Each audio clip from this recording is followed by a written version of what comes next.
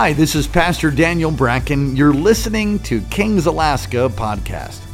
I hope the word encourages you and you get a touch from God that brings transformation and equips you to experience life with people, power, and purpose. Thank you for joining us. Enjoy the word.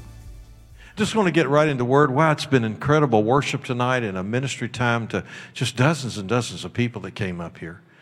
And so I just want to take a few moments of your time tonight and share a message with you that I just really want to get the mind of the Lord to what He wanted me to say here to you all tonight, what He wants to speak to you. And the message I'm going to share with you tonight is, I've only preached this a couple times at different places, a message the Lord gave me one time, and it has such powerful revelation in it. But I want to be real sensitive to the Lord whenever I share this message because it really has such an impact in our hearts and our lives. I want to talk to you about breakthroughs tonight and 3 steps to breakthroughs in our lives. Now, there's been dozens of sermons on breakthroughs. I'm sure you've heard many, many here in this church. But I'm going to take a very familiar story found in Mark chapter 5, verses 21 through 34. It's a lot of scripture, but it's a story. It's a real story about a real person, a real situation. It wasn't a parable. A parable is a parallel. It's a story about something in the natural that parallels to the spiritual. Jesus said the kingdom of God is like. And so that's a parable or a parallel. This is not that. This is a story about a real person, a real situation, and a real resolution and a breakthrough. Holy Spirit, I pray that you would, as I'm speaking today, that you would speak to the hearts of men and women and boys and girls here this evening, God. I thank you for this opportunity to once again stand before your people and share your word. I'm humbled, God, that you're trusting me one more time with your word and your people. And may tonight be a night of breakthroughs for everyone here. Maybe little breakthroughs or big breakthroughs, God, but Lord, breakthroughs into your presence and your power for their lives. In Jesus' name, amen. Here's the story found in Mark chapter 5. Now, when Jesus had crossed over again by boat to the other side, a great multitude gathered to him, and he was by the sea. And behold, one of the rulers of the synagogue came, Jairus by name, and when he saw him, he fell at his feet. And he begged him earnestly, saying, My little daughter lies at the point of death. Come and lay your hands on her, that she may be healed, and she will live. And Jesus went with him. And a great multitude followed him and thronged him, or they pressed trying to get to touch him. Now a certain woman, everybody say a certain woman, had a flow of blood for 12 years. Let me just stop there a minute. Certain woman, why doesn't it give her name? It gave Jairus his name. Why doesn't it give her name? I believe anytime you see one of these stories in the Bible and there's no name there, you can put your name there. You can be that certain woman, or you can be that certain person, or that certain man, that you can put your name right there. God is saying, this is for you. A certain woman had a flow of blood for 12 years. She had a blood disease, some type of bleeding disease, and had suffered many things from many physicians. She had spent all that she had and was no better, but rather grew worse. When she heard about Jesus, she came behind him in the crowd and touched his garment. For she said, If only I may touch his clothes, I shall be made well. Immediately the fountain of her blood was dried up, and she felt in her body that she was healed of the affliction. And Jesus, immediately knowing in herself that power had gone out of him, turned around in the crowd and said, Who touched my clothes? His disciples said, You see the multitude thronging you, and you say, in other words, this is a ridiculous question, Jesus. You're asking who touched your clothes with all of these people pressing in. And he looked around to see her who had done this thing. But the woman, fearing and trembling, knowing what had happened to her, came and fell down before him and told him the whole truth. And he said to her, Daughter, your faith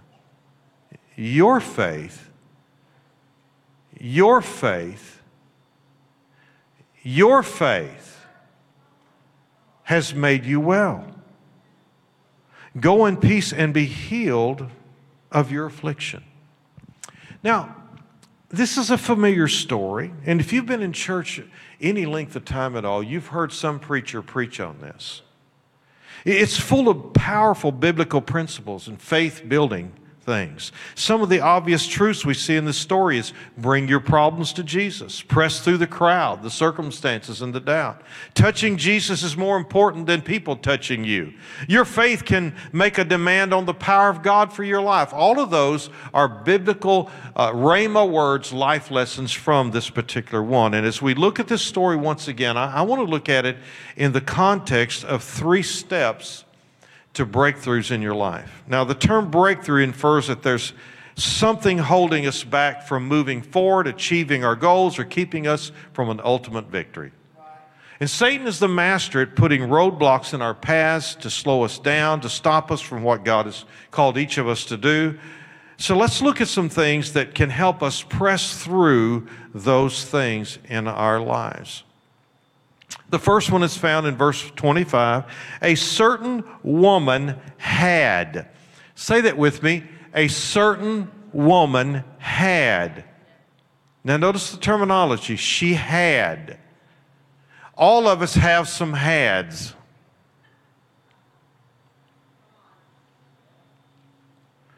Every one of us has a had. It could be a physical limitation, a sickness or a disease like this woman. It could be a failure in your life of some kind. Perhaps you've had a situation in life when you feel like you came out to be a loser. No matter what your had is, don't allow it to be your identity, because here's the first thing, the first step to breakthrough I want to share with you. Never allow your issue to become your identity. She had an issue. Her issue was this blood disease. Now, never allow the problem, the challenge, the mistake that you've made in life, the things you've gone through, never allow those issues to become your identity. She was sick. She had a disease. But she didn't make that disease her identity. She made it her adversary. She approached it that way. Well, Pastor, but I've gone through this and I've had this. We all have hads. We all have a had in our life. You may have 2 or 3 hads right now in your life that you're dealing with. Anybody know what I'm talking about? Yeah, we've all got a had. This woman had an issue of blood, but she didn't allow the issue to become her identity. I've gone through a divorce. I'm a divorce. No, you've gone through it, but that's not your identity. Okay, that's not your identity. Well, I've been beat up, busted. I've been in jail. I've done this. Okay, that's not your. If you're new in Christ, that's not your identity. Let me tell you something I did one time. I mentioned that word divorce. My oldest daughter went through a divorce. She was on staff with us for 14 years. One of the most godly women I know. Married a kid in the church. I can't say too much about it. I know this is online. But she went through hell. Went through hell. The young man that was on my staff just went through hell. And there really was no other option. I know what it's like to hold my grown daughter until she cries to the point when she throws up. I hold her in my arms. I know what it's like. I was in a meeting one time with ministers. There was 19 of us in a room. And in the denomination we were in, it was many years ago, 20 years ago, they passed this. They used to not allow anybody who had been divorced to have credentials. And I never understood that. And I never honored it in my church. I just looked at the person where they were, not what they meant. How they living now. Okay. And so I was in this meeting, and it had to be adopted in our district that we were in.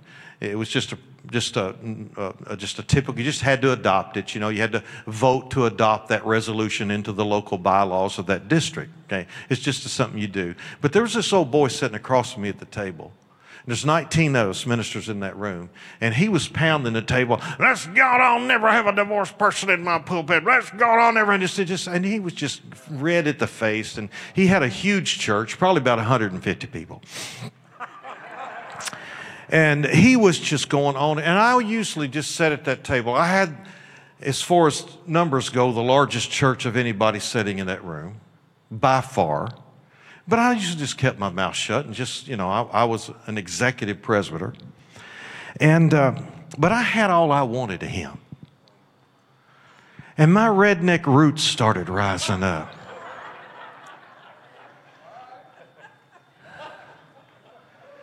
And he finally kind of run out of breath for a minute, and I just kind of raised my hand. I said, Mr. Superintendent, may I say something? He said, oh, yes, brothers. I said, guys, this is probably something that none of us will ever agree completely on in life, but let me just ask you a question. I looked right across the table at him. I said, why is it that this is the only quote-unquote sin that you all want to take around the cross instead of through the cross?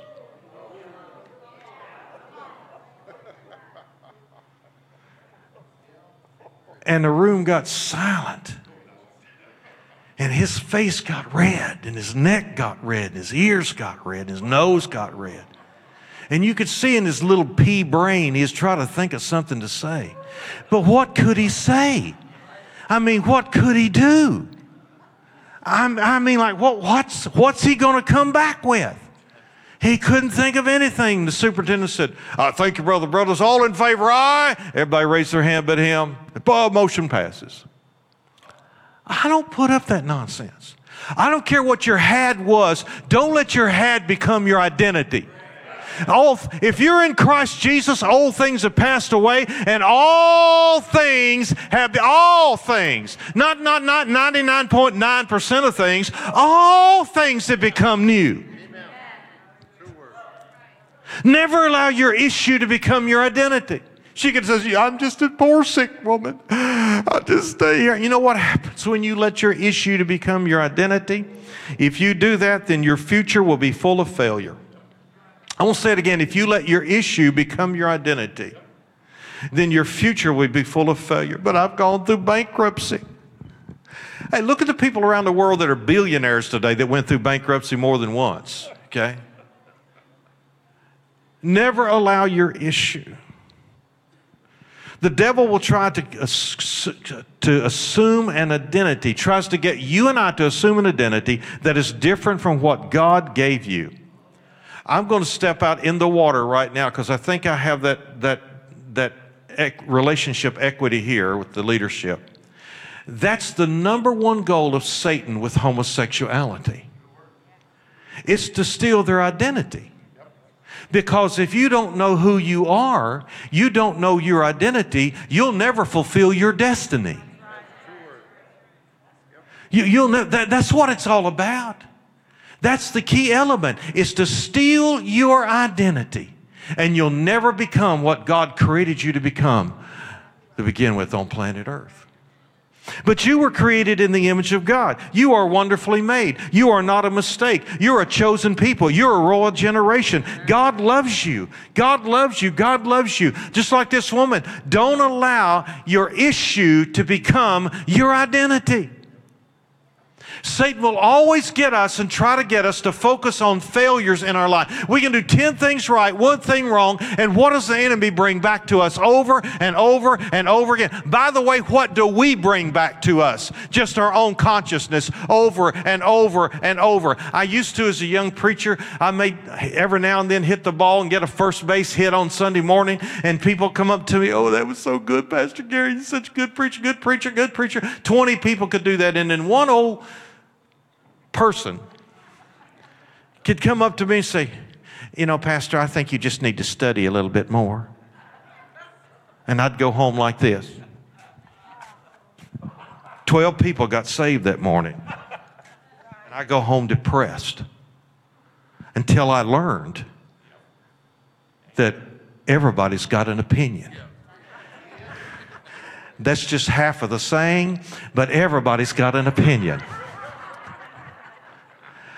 I learned that 18 years old at the first United Mine Workers of America Union meeting, and that's as far as I'm going. And an old boy got up, made a comment, and that was only half of his comment, but I've never forgotten it or his face.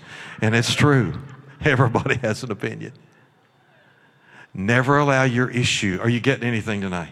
Never allow your issue to become your identity. Your identity is who God made you, what He's called you to do, what He's equipped you to do, what He's empowered you to do. That's your identity. Your identity is in Him. It's not in a failure. It's not in a problem. It's not in something, well, I don't have what other people have. Oh, that's all right. You don't need what other people have because you're not other people. You're you.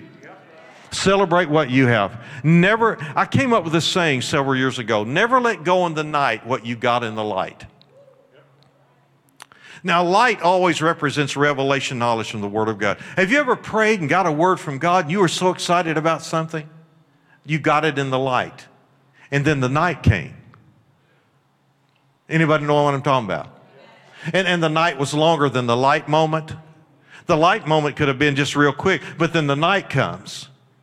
Well, did God really want me to do that? Does the Lord really? I'm just not too sure God's called me to do that. I know God spoke me to work in the nursery, but I didn't know the baby smelled like this. I just don't know. I just don't understand. I mean, after all, if God called me here, I thought it'd be more fun than this. I didn't know they cried all the time. I thought I just rocked them and sang lullabies to them, and I didn't know all this is going on, and just going on over there too, and it's going on over here too, and oh, Jesus, help me. Never let go in the night what you got in the light. There's always be a nighttime to challenge the revelation from the Word of God that you got. There's always be a challenge to it. There'll always be a challenge. The devil comes to steal the word that's sown in your heart, Mark chapter 4. All right, back to this message tonight. Here's the second thing. Verse 27. She came behind him in the crowd. The crowd represents adversity. Now listen to me. Step number 2, never allow your adversity to become your audience. Never allow your adversity to become your audience. You see, there's all kinds of crowds. She wasn't there for the crowd. The crowd was adversity, but they were not her audience. Jesus was. She didn't get her attention on the crowd. She had her attention on Jesus. See, there's all kinds of, there's the doubt crowd. Everybody say doubt. They don't believe that anything can happen. That's the doubt crowd. They just don't believe anything can happen. That's not your audience. And you're not there to convince them that it does. The doubt crowd don't believe anything can happen. Everybody say discouragement. There's a discouragement crowd. They don't believe it'll happen for you. They believe it happens for other people, but it won't happen for you. They'll encourage you by discouraging you. Well, bless your heart. I know, but I know you've been praying for that. I know you have, but you know, God's not going to do that for you. I mean, you're just not in line for that. You're just not. It's just not for you. You know, God only does that for special people, and you're just not one of them, honey. It's just not going to happen for you. And they do that under the auspices, I'm an encourager. Well, get those encouragers away from me. Some people call it constructive criticism. I call it destructive criticism. But there's another crowd. There's a doubt crowd, there's a discouragement crowd, then there's a depression crowd. They don't believe it should happen for you. Not only do they believe it won't, they don't believe it should. You're not worthy. Why should God do anything for you? Why should God help you? Now, what would have happened if this woman if her adversity, the crowd, had become her audience? They would have filled her with that. First of all, they would have said, it's illegal for you to be out here. Because by law, she was unclean and it was illegal for her to be there. So she was breaking the law. Should we ever break the law? Well, I don't know. Just ask this old gal here if it worked out for her. She pressed through the crowd. It was against the Jewish ritual laws to be, because she was sick with a blood disease, to be out in public like that. But she was going to die. So what are they going to do to her? Put her in jail? She's going to die anyway. And so she presses through this crowd, and she doesn't allow the crowd to be her audience. Because if they had become their audience, they would have discouraged her. They would have brought doubt. They would have brought discouragement. They would have brought depression. She would have never made it to Jesus. So you got to find the crowd that's with you and speak to them. You know, Jesus only spent his time with two types of people. When this revelation came to me, I had so much more fun being a pastor. And I don't mean it in a derogatory way, but let me just tell you what I learned. And when I learned this, Jesus only spent his time with two groups of people. Now, he interacted with all types of people, but I'm talking about the time that he invested, that he willingly spent time with, those who received his ministry and those who ministered to him. I'll say it again, those who received his ministry and those who ministered to him. Most pastors in America spend 80% of their time with people who don't care about them, who don't care about the vision of the church or anything else, trying to get them satisfied or get them back in the church and that sort of thing. If you run a business, you know what I'm talking about, because people are people, whether in a church or in the business. If you're a teacher at school, you're an administrator, they're the same way at school. You've got a certain amount of teachers, certain amount of people in administration that you've always got to be dealing with. You've always got to be heavy. You've always got to be fixing their emotions. You've always got to be doing. Does anybody know what I'm talking about in here? Okay, all right, yeah. Now, if you're one of those people, bless your heart, just get saved tonight and delivered from that. But that's what you have, is you spend so much time. Look, the Pharisees spent their time trying to find out how to kill Jesus. It looks to me like he would have just spent a lot of time with them. Look, boys, you're wrong. Don't you understand I'm the Messiah? You boys are wrong. You're wasting your time. Listen, don't you know I'm the Son of God? Well, he did all that, and it made him mad. So he didn't go spend time with them. Where'd he go? He went to this short feller's house called Zacchaeus, because he said, I'll feed you. And Zacchaeus fed him, his disciples, and the Pharisees complained about it. So Jesus didn't get up from the table eating fried chicken and gravy and biscuits and go to the Pharisees and say, well, I'm sorry you're offended. Hey, that's a whole sermon right there. I could just slide off the deep end right now talking about being offended. That'd be too much fun, though. Everybody's offended today. 3 words: get over it. Grow up. No, Jesus didn't do that, did he? He didn't go chase the Pharisees down and say, that boys, I didn't mean nothing by going to Zacchaeus' house. I really didn't. I didn't mean to offend you. Yes, he did. He meant to offend them. The truth offends people who are not living in the truth and who don't want the truth. Somebody says, the truth shall set you free. Yeah, but it'll make you miserable first if you're not living right. And don't tell me it won't. If you know the truth and you're not living in the truth, it's going to bring conviction to your life, and it's going to get you right. But it'll make you miserable first. But these guys weren't going to have it. Never allow your adversity to become your audience. Jesus stood before Pilate, Matthew 27. Then Pilate said, do you not hear how many things they testify against you? And Pilate knew they were lying. 3 times he said, I find no fault in this guy. The Bible says he knew it was for envy that they had him up there to begin with, but he was a politician. And not all of them, but most politicians don't do what's right.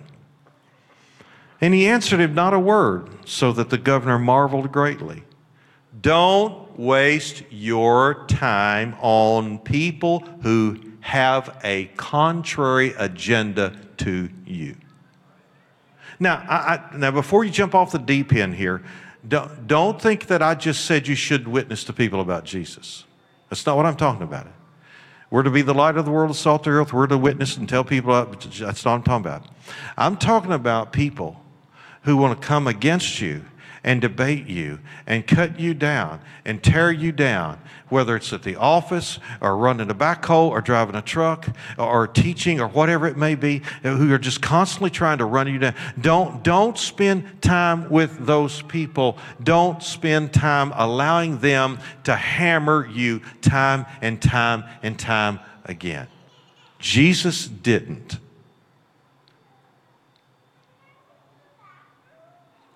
Did you hear me? Jesus did not do that. In fact, I can show you in the Word of God where a couple of chapters he just went off on them. People with an agenda are not interested in truth. They make up their own to validate their actions. As a young pastor, we pioneer in the church. They launched them now, but years ago we pioneered them. It's a lot harder than launching. Somebody in my church, I'm working at a full-time job from midnight to 8 in the morning, 6 days a week, preaching 3 times a week, doing weddings, doing funerals, everything else that you do, pioneering the church. I'm just trying to learn as I go. And the first time I preached 3 sermons in a week was the first week I was a pastor. And I'm working 48 hours a week at a job, plus mowing my yard and taking care of my wife and kids. And so I'd somebody get mad and leave the church, And I'd go visit with them. Bless your heart. I'm just, what's wrong, brother? How can I help you? I just miss you. And I was so naive. I didn't have a mentor. I didn't know what I was doing. I was kind of learning as I go. And my heart was pure, but I was naive. And I'm telling you, every one of those people that I went to, and I sat down with them and say, I just want to come visit with you. I know you've been gone from the church 4 or 5 weeks now, and I heard you weren't happy about something. What can I do? And all in the world I did was give them a platform to chew me out, call me out, tell me about every bad thing that I'd ever done, every bad sermon I'd preached, everything just ripped me. And I would leave there beat up emotionally, even though I knew that 90% of what they said wasn't true, and that they're the ones that had to. I would leave there beat up. And the last time I did that, I went to a couple. They were a precious couple. They'd been coming to our church. They were older. They were in their 50s at the time, and I was late 20s. And now I'm beyond all that. And but they were good givers, and they didn't have any children. And our youth got up on one Sunday morning and did a human video. How many of y'all know what that is? That was a big thing in the 80s. Okay. And so they played a song, and they moved around and did stuff. Oh, that made them mad. How dare we do something like that in the church? Well, I didn't know that's what it was. And I just weren't coming. So I called them. I made an appointment. I drove 30 miles to their house, sat down. She had made a big chocolate pie. Oh, she could make a chocolate pie. And she just took one out of the oven. I thought, well, this is not going to be a wasted trip. And I went down and sat down with them in their living room, and as God is my witness, she went in the kitchen, cut 2 pieces of chocolate pie, gave one to her husband on the plate. She had the other one on the plate and sat there and chewed me out while they ate chocolate pie and didn't give me a piece. It wouldn't have been half as bad if she'd gave me a piece of chocolate pie. I could at least said, whatever, yeah, go on, whatever, can you imagine? Didn't even give me a piece of chocolate pie, and they're sitting there eating that chocolate pie and chewing me out over them playing some song and the youth up on the platform. I want to say, thank God that we got youth coming to the church. I left there so broken I was crying. I don't know if it's because of what they said or because I didn't get any pie. But I was weeping. I said, God, if this is the ministry, I'm done. If this is what it means to be a pastor, I'm done. I've got a full-time job anyway. I'm going to hand this over to someone. I'm out, God, I'm out. And the Holy Spirit whispered to me and said, I didn't call you to do this. You didn't ask me about this. This is not what I called you to do. And he began to show me what Jesus did. Now, should I go after lost sheep? Yes, but these people weren't lost sheep. They were mad people. Right? And they didn't come to me. They didn't have the integrity to say, Pastor, can we come talk to you about something and share our concern? No, they didn't do that. And I went to them, and they were rude and disrespectful to me and talked down to me and all this kind of stuff. I've never done it since then. Not once. Now, have I met with people that come to me? Absolutely. But I've never chased anybody to their home since then, because I will not allow my adversity to become my audience. You get that? Okay? Now, you take that and that template and put it into your life. The same at your business, at your job, at your school, wherever, and even in your church here. Okay. You see, when your adversity becomes your audience, your focus on Jesus begins to fade. You spend your time defending your position instead of discovering your promise. Would you like me to say that again? See, when your adversity becomes your audience, your focus on Jesus begins to fade. Will you spend your time defending your position instead of discovering your promise? See, for every problem, God has a promise. For every problem, God has a promise. Say it with me. For every problem, God has a promise. So when you have a problem, find the promise. Here's the last one, verse 34. Are you getting anything tonight? All right. Verse 34, and he said to her, daughter, your faith has made you well. Go in peace and be healed of your affliction. Now, she got a miracle. I mean, there's no doubt about it. She'd had this for many years. The doctors couldn't cure her. She was on her way out. She's going to die. Financially, she couldn't do anything else. So this was a bona fide, this was a real miracle. God healed her body completely. It was a manifestation of God's grace in her life. But when we have miracles happen, here's the third one. Never allow your miracle to become your monument. Never allow your miracle to become your monument. What do you mean by that, Pastor? Why do we build monuments? To commemorate great accomplishments, right? But sometimes those monuments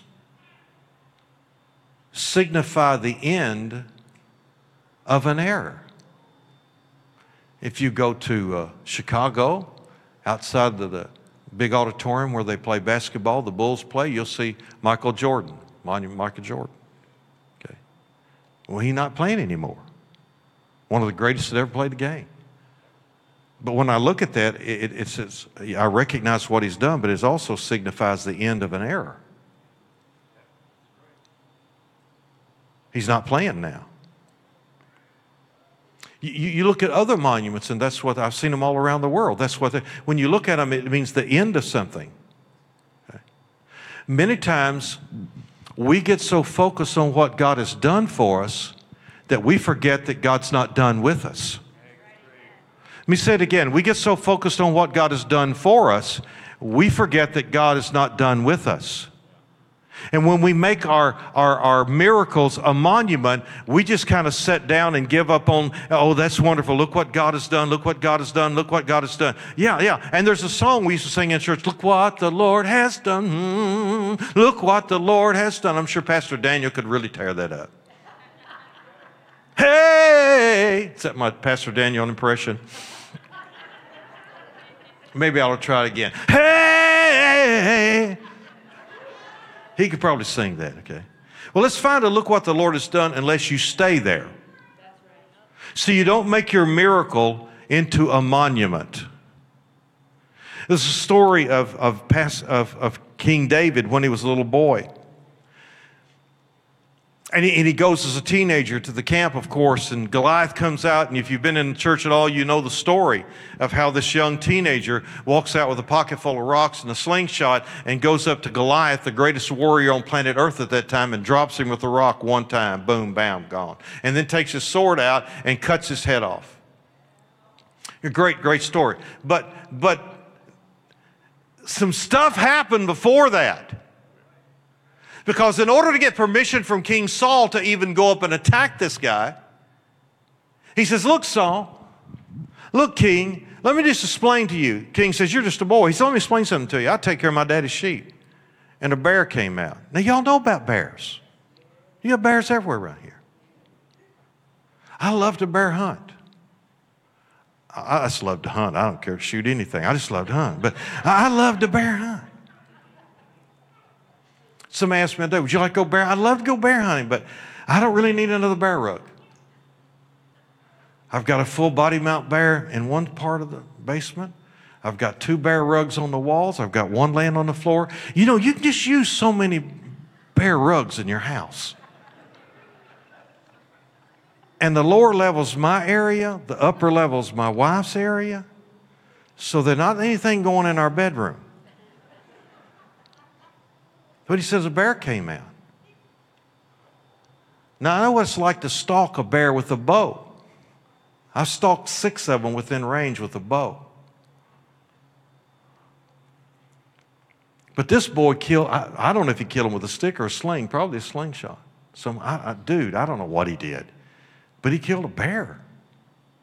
Not only that, he killed a lion. Now that's stepping up right there. That's a step up, okay? That's a step up. I was bow hunting in Missouri one time, 25 years ago, and I could see, there's this little roadbed here.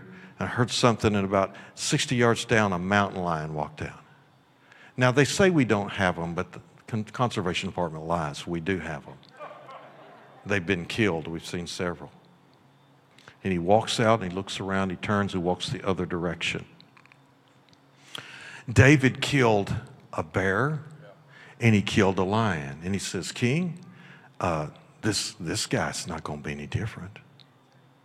Don't you know he was speaking with an anointing on his life for the king to allow him to do that? I mean, most kings would say, sure you did, son. Yeah, it's a nice story. That's a nice story. Go get out of here. But there was something about that boy's voice. There was something about what he said that convinced the king to roll the dice on the whole nation of Israel on a teenage boy. But you see, the bear didn't become his monument, and the lion didn't become his monument. They were just the next challenge in his life to his destiny and his purpose in his life. Never allow your miracle to become your monument. God healed me, great. He wants to heal you again. God has blessed me, good, but He wants to bless you and somebody else. God blessed me financially. Don't quit there. He wants to bless you more. Don't stop. If you're still breathing, if you're still living, God still has miracles for you. God still has breakthroughs for you. God still has plateaus for you. God still has accomplishments for you. Don't allow your miracle to become your monument. Amen.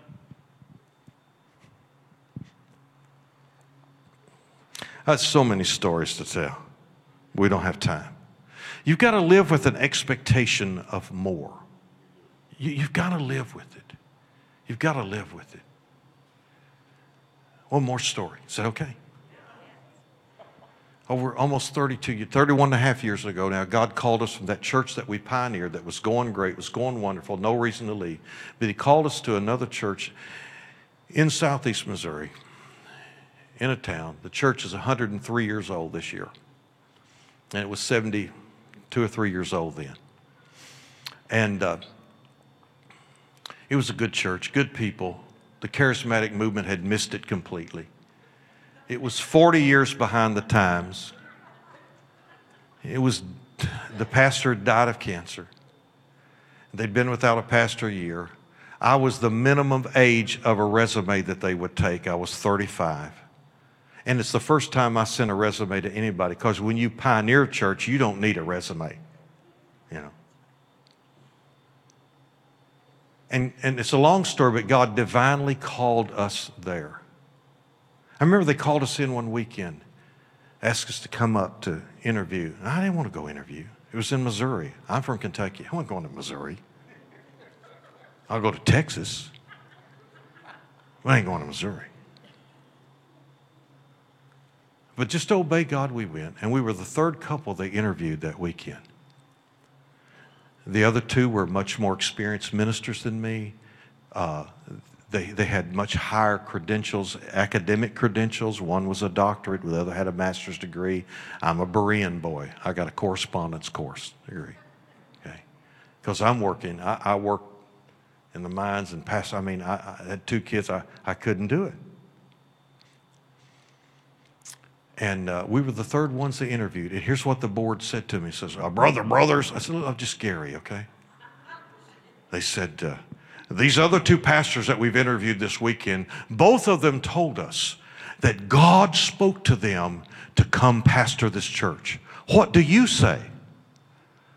I said, well, one of them's wrong.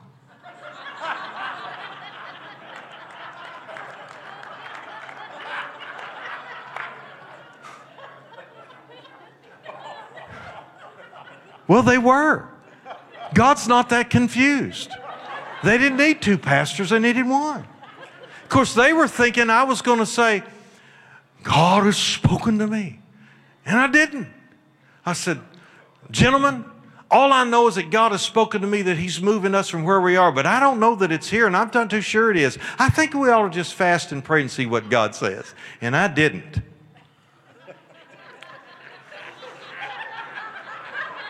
Because I didn't want to go. I want to go to Texas. Now, if I'd have been up here to Alaska, I would have said, I want to go to Alaska. Long story short, God led us there, divinely led us there. It's a church of about 220 people, maybe. And it took off immediately and began to grow. At one point, we're in 5 services, Saturday night 1, 4 on Sunday. And we still couldn't park the people. We bought a building that we're in now. We just added 22,000 feet to it, the square feet the other 3 years ago.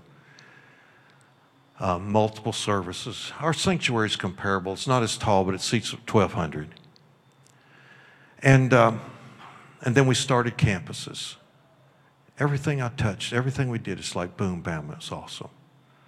And then I had something happen. God had to make some adjustments. And it was a hard adjustment. I don't know if I have time to tell this story. I basically had a staff coup.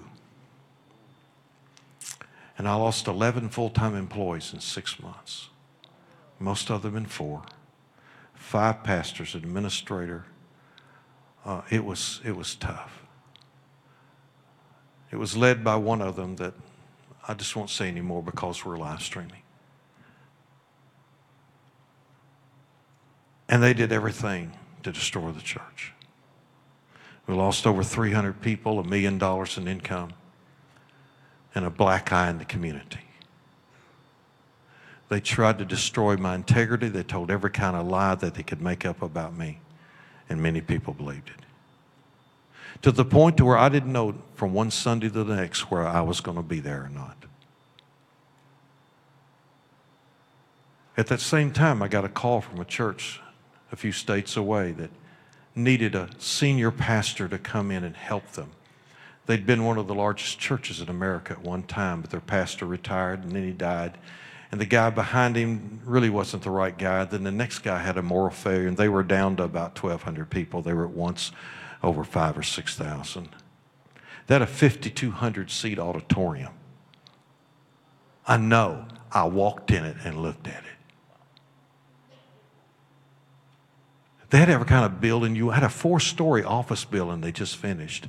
They had a school through high school close to the interstate in a large city. And I thought, God's going to reward me for my faithfulness, my last season of life, to go and go there. Because I felt like that church in 4 or 5 years could be 10,000 people. Prayed and fasted. After a couple of weeks, the Lord said, no. I said, I'm good. I don't want to be anywhere you're not. I don't want to be anywhere I've been out of the will of God before. I don't want to get back in that ditch. I'll go to a cotton field and start over again if you want me to. I don't care. And that's been 11 years ago. And I talked to my young lead pastor this afternoon and talked to my wife today. The glory of God came in the auditorium in the first service today. It was amazing. Both services were packed. Pastor told me, he said people were complaining they didn't have any place to park in the second service, and it was just packed, set a record for kids. Our other campuses are doing the same thing. Things that we got the best staff in the world, where it's blowing and going, the presence of God, the power of God, amazing. All because I didn't allow those miracles through that year to become my monument. Never allow that to happen. Rose and I started in ministry with this mantra. Father, if you've ever done it for anybody, anywhere, at any time, or anything, you'll do it for us right here and right now. And I believe for Wasilla, Alaska, God is moving in a great way. But each of you today, if you will put these three principles to practice in your life, never allow your issue to become your identity.